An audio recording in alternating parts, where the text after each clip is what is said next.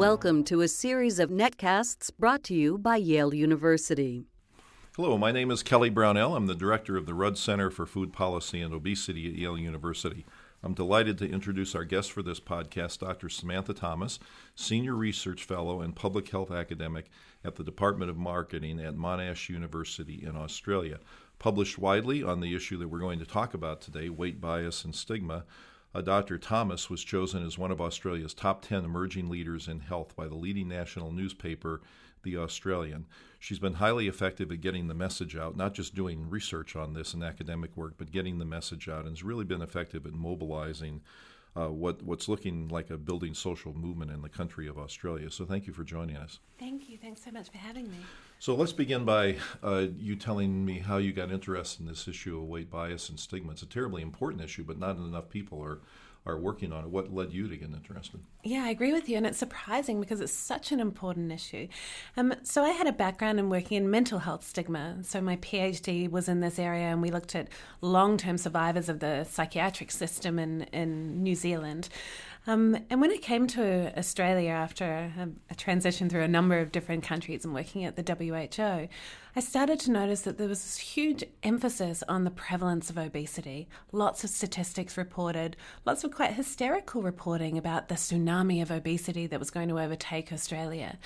So whilst there was lots of statistics in the papers, nowhere do we ever see the real life experiences of fat people talking about what their life was like.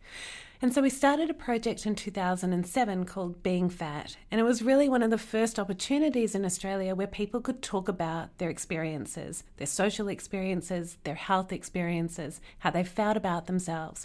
And one of the main things that came out of that study was the experience of stigma. And what we found in that study was that 100% of the people that we interviewed found that stigma was a key factor in their lives as a fat person. You know, one thing you must have really accomplished is giving people a voice. I would imagine that so few people ever ask overweight individuals what their experience is and input into how things like campaigns should be run, that just giving them a voice must have been liberating for a number of them. Absolutely, and we've never ever had any problem with recruiting people for our studies, and that shows how much people want to start to talk about this. I mean, how many people listening to this podcast have been sat in a meeting designing an intervention for obesity or a community program or a campaign where there's never ever been a fat person in the room? We somehow systematically exclude people from the design of our policies and our interventions. That doesn't really make any sense. And we really wanted to start to ask people what they thought about public health policy, the campaigns that were being run, but also how they were impacting on their lives and really the public gaze on obesity in Australia. So what sort of things did you hear from people? I mean, what sort of stigmatizing events had they been exposed to in their lives? So we found that people had really 3 different types of clusters of experience. And in Australia, you've got to remember that we're a pretty clean, healthy, living bunch. And really to be fat in Australia is almost unpatriotic. And so when we talked to people, we could group their experiences of stigma into 3 different areas. The first was direct stigma. So that's people going for a walk and having someone yell something out of a car to them. We had lots of experiences from people where they were in their local swimming pools and people would make fun of their weight or call them a whale and so on. The second type of stigma we noticed was environmental. So that's things like university students talking about not going to their lectures because the seats weren't big enough for them to sit in, or having to pay for 2 seats on an airline, or going to their doctor's waiting room and having to stand, or being weighed in the waiting room rather than in the doctor's office. And the final type of stigma we heard about, which really has the most impact on people, is what we call insidious stigma. And this is stigma that's really, really hard to define because a lot of it is perceived. So that's things like, I'm doing my grocery shopping and I know that people are looking at the packet of chocolate biscuits in my trolley. And what we found was that the insidious stigma was having the most impact on people's health and well-being, and particularly in their emotional health. But it was the combination of those 3 different types of stigma that was preventing people from engaging in activity, from having social relationships, from aspiring to dreams and, gaining a job and so on. I remember one story in particular from someone who said that their office always had their team meetings in a room which had very low couches. And she always had to make an excuse not to go to her department meeting because she knew that it was incredibly difficult and embarrassing for her to get up out of that couch. And that's a tragedy, and it's something that's really easily solved, but something that we don't talk about, and in many ways something that we don't want to hear. So you made it pretty clear that there are moments of acute and intense embarrassment that people experience when they're the victims of weight stigma. But you also mentioned health and well-being. What happens to people that are when they've experienced this weight stigma over a long period of time? How does it affect their psychological well-being, their health and things? Sure. Well, we find it impacts in a number of ways. In terms of their emotional health and well-being, or their psychological health and well-being, we notice that people are becoming more and more isolated. So they don't want to go out. They're finding it difficult to go out the door. It impacts on their self-esteem, levels of anxiety, depression, suicide in some cases. But also it impacts on people's ability to engage and connect. It impacts on their ability to have a voice in the first place, to tell their doctor that they don't like the way that he's speaking to them, to talk to their friends about their weight in a positive way or in a healthy way. And the final impact that it has is in terms of the solutions that people engage in. So what we find with stigma is that far from engaging in healthy behaviors or stimulating people to, engage in healthy amounts of activity or eat healthy foods, what it does is it drives people to extreme solutions. So what we see in Australia is that stigma really is causing people to go down extreme dieting or weight loss pathways. And as health professionals and public health people, that's an incredibly concerning finding. You, at the talk that you just gave at the Rudd Center, you pointed out examples of government campaigns to deal with obesity or private organizations like health organizations, some of the things that they've done that you think might be counterproductive, ineffective, at the very least, and perhaps even counterproductive. Could you give some examples of those? Sure. So if you think about our campaigning strategies for obesity, and particularly in Australia, we have a very top-down process of campaigning. So most of the media messages that we give are like a parent telling his child that he's been naughty. So you know what it's like if you have kids, don't do that, don't do that, don't do that, don't do that, and the kid still does it and does it and does it, right? And then sometimes rebels and does it even more. And yet we still continue with this process of campaigning in Australia that's based very much on fear, very much on risk factors. So your health is at risk, you need to be changing your behaviour, but also that are completely about taking personal responsibility for yourself. And I think in many ways this personal responsibility rhetoric has been one of the most damaging things that we've done in obesity. So we're not looking to support people, we're asking people to take responsibility for themselves and change their behaviours. And so in terms of their campaigns, we see that this has been ramped up more and more and more, that many of the campaigns are about scary information that don't connect with people and that really are pushing people further and further and further away from the messages that we're trying to give about health and well-being and really becoming changing people's lifestyle behaviours and so on. So what the campaigns in Australia do is they base all of the campaigning on health risk. If you're over this weight, you're going to develop cancer and type 2 diabetes.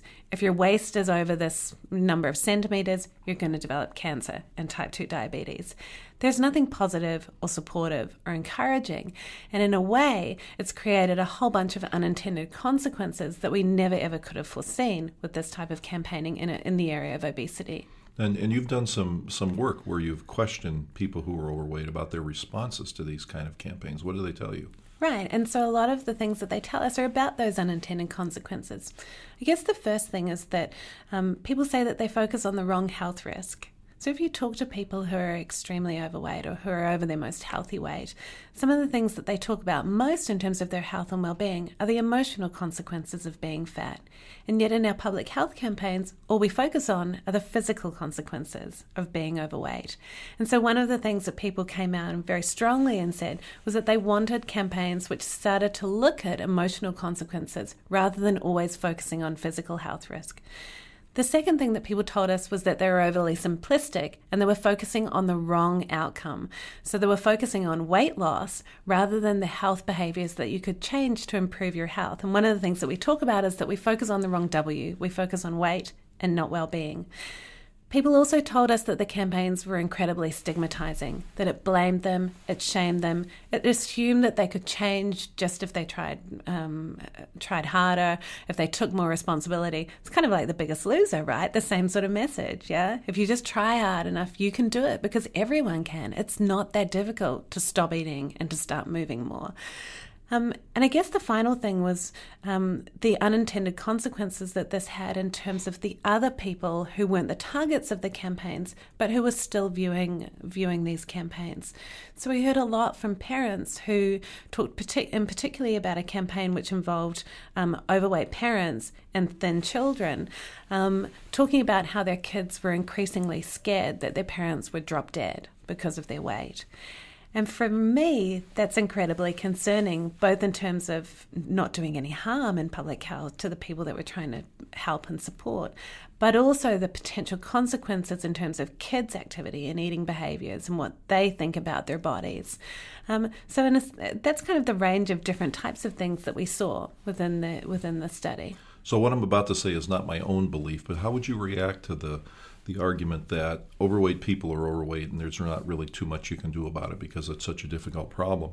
So those scare tactics are really aimed at the people who aren't yet overweight, and that those messages might scare them into not becoming so, and that they might be effective, but you didn't happen to pick that up because you interviewed only people who are already overweight. Right, absolutely. And that's one of the comebacks from public health and from the people that create these campaigns, is that they're not designed for fat people. They're designed for people like me, who are slightly overweight, who are in that average range, to prevent us from becoming fat.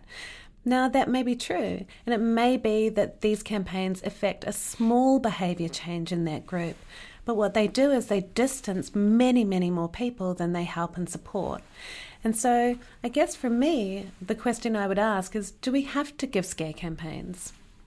Is there another way of doing things that are more positive and helpful and that can reach a much greater number of people, no matter what their size? I think we'd all agree that independent of weight loss, there are lots of different things that fat people can do to improve their health and well-being, whether it be about engaging in activity, about making social connections to improve their emotional health, and so on.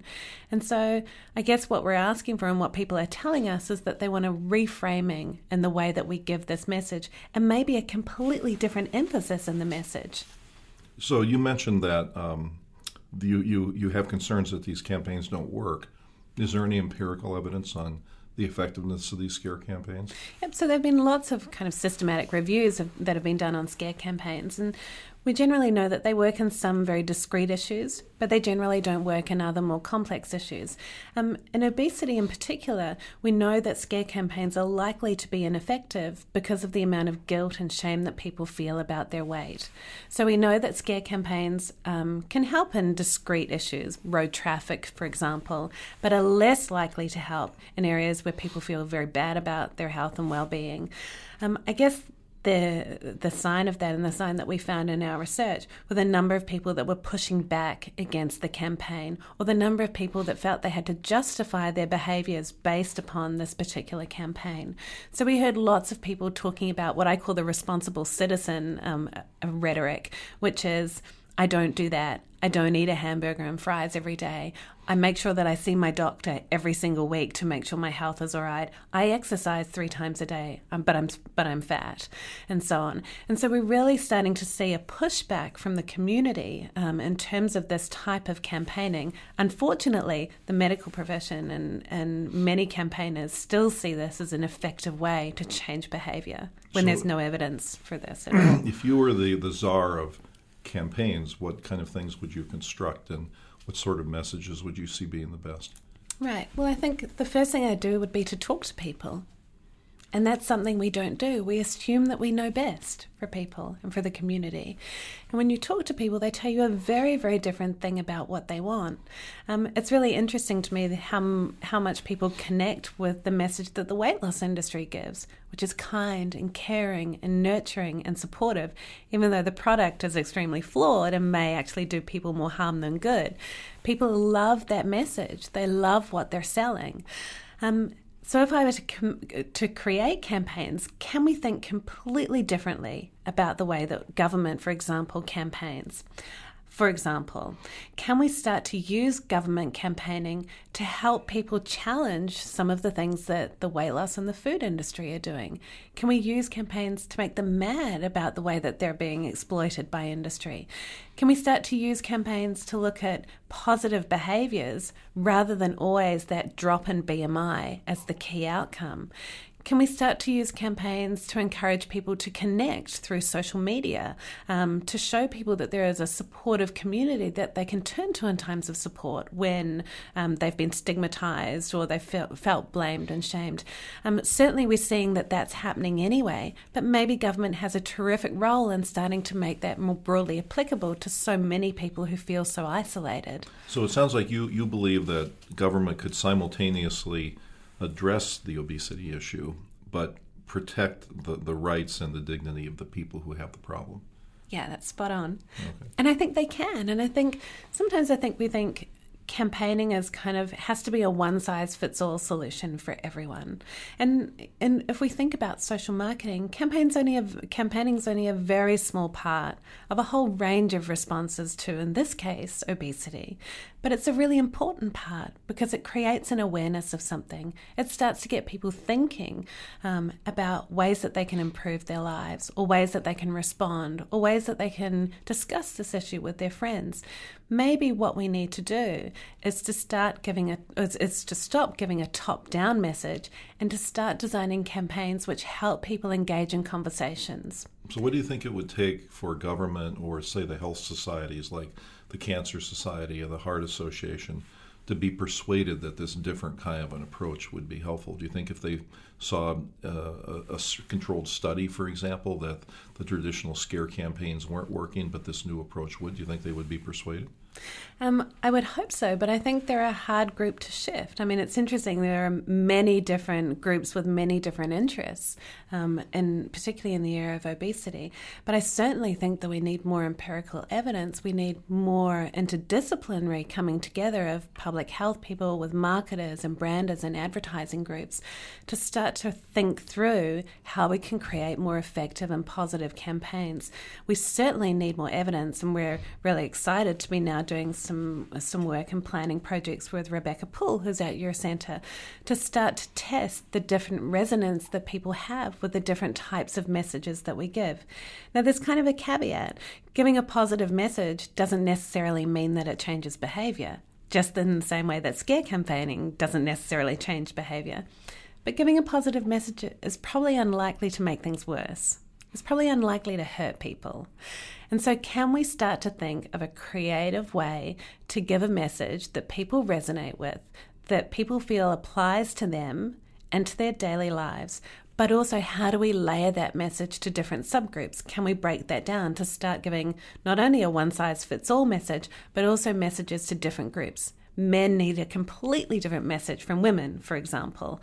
And I think once we start to build that evidence base and once we start to show that there is an alternative, then it will be, I think, more easily picked up by government.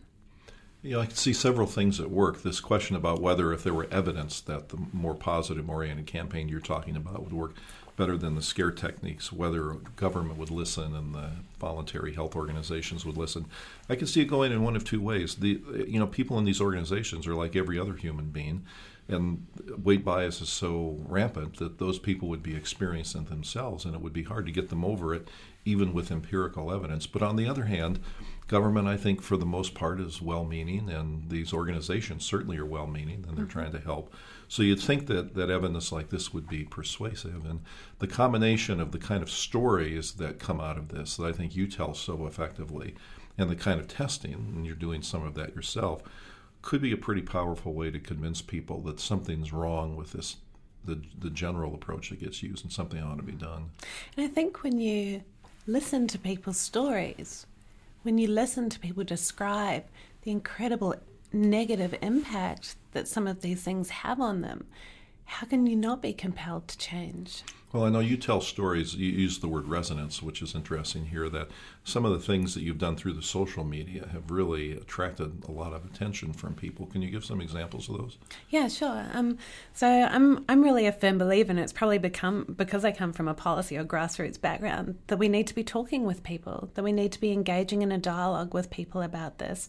You know, as a thinner person, can I really relate and understand the experiences of a fat person? Well, I don't live in a fat body, but I can listen and I can empathize and I can understand and I can try and use that information to create change. I think in terms of social media, we have seen the most phenomenal response to weight-based stigma. I have a Twitter account and I use that very actively. We've also created a specialized Twitter account called Fat Stigma, in which people send us experiences that they've had or images from papers, or when they're out shopping and they see an ad which is stigmatizing, they send it. And we post that on the account, and then it gets shared dozens and dozens of times. One of, I think, the most incredible things that happened recently on social media was a hashtag. So on Twitter, there are kind of ways that you can point to different topic areas, and it's called a hashtag. So we created a hashtag called Things Fat People Are Told. And within 2 days, there were thousands and thousands of people who responded and used this hashtag to show the experiences that they had received in every single facet of their life, from their health providers to something that their father had told them, to a colleague asking them if they'd ever considered dieting, and so on. And I guess that shows that people want to start to share this story. I think for me, one of the most profound stories I heard was a woman who had recently experienced a miscarriage and bumped into a friend on the street a couple of days later, and the friend said to her, well, it's just as well you lost the baby. You wouldn't have wanted to have had a baby at your weight. And that sounds shocking to people. But you can imagine how hurtful that would be. Absolutely. This is an everyday experience for people. And even the most robust people experience this.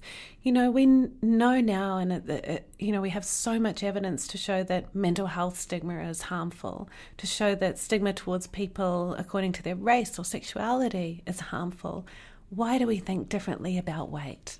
So let me end with the question about the future. Is there reason to be optimistic? Are you seeing positive signs in this arena? I think the thing that makes me most optimistic is the courage of people who are fat and their commitment to starting to fight back against the stigma that they're receiving. And I think once we have that community voice, and once people start speaking about this and feel able and supported and encouraged to speak about this, I think we have no choice but to listen. I think health providers, when we see people starting blogs which give lists of health providers that give great service to fat people and not so great for stigmatizing service to fat people, I think health providers are going to be forced to make a change.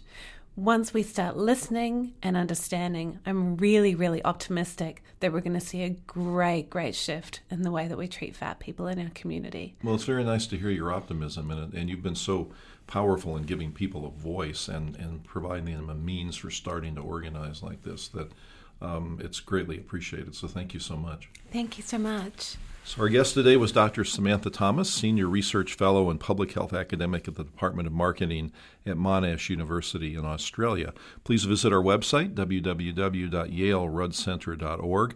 There you'll find a variety of resources on food policy issue, an email newsletter that gets distributed monthly at no cost, of course, and a variety of other podcasts that we have links to of excellent visitors to the Rudd Center. Thank you.